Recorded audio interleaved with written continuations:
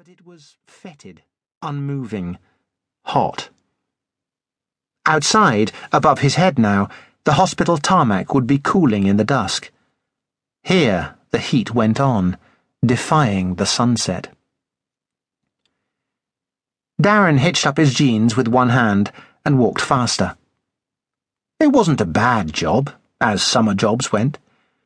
Usually, all he had to do was take the clinical waste to the chute at the end of the ward, punch the code into the metal tag, and fill the metal drawer before sending it on its way down to level 1, where the tug drivers collected it and ran it out to the incinerator.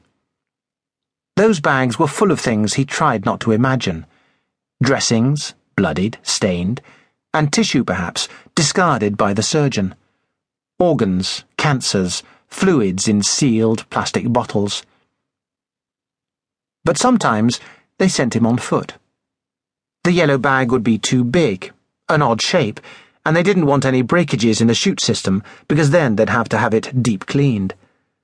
Or the yellow bag would have that little sign on it, the 3-cornered trefoil, the radiation symbol. Or the chemotherapy warning label. So those bags he'd have to take down to level 1 himself. And at weekends, when they pushed through the private patients, there'd be hardly any tugs working, so they'd send him on foot then as well, because the last thing they wanted was a backlog, not in this heat. He felt the heft of the yellow bag and tried to swing it, but the laugh he'd planned caught in his throat. At last, Junction 57. A door, a radiation sign, a danger sign, and authorized personnel only. He took the steps 2 at a time and burst through a pair of swing doors marked Incinerator Room. It was like crossing the threshold into a kind of hell. The sudden, brutal heat, the shearing scream of the furnace. But most of all, the air, heavy with the fine white ash and the heated fumes making everything buckle like a mirage. Darren tried to take a breath and gagged on the grit in the air.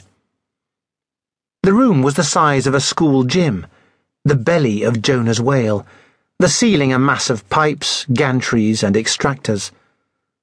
The floor was concrete, the walls metal, windowless, held together by patterns of rivets. Half the floor space was taken up with the wagons the tugs dragged in from the hospital, each one full of yellow bags. Some came out of an industrial lift in one corner, but most came in through a tunnel which led in from the goods yard.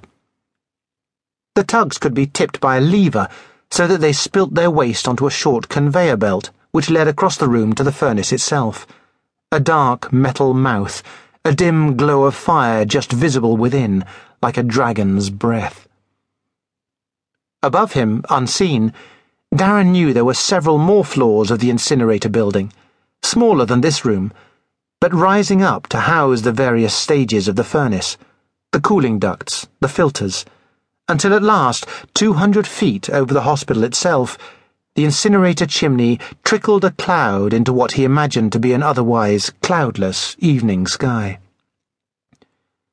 The polluted air made his skin creep, as if he'd walked into a spider's web.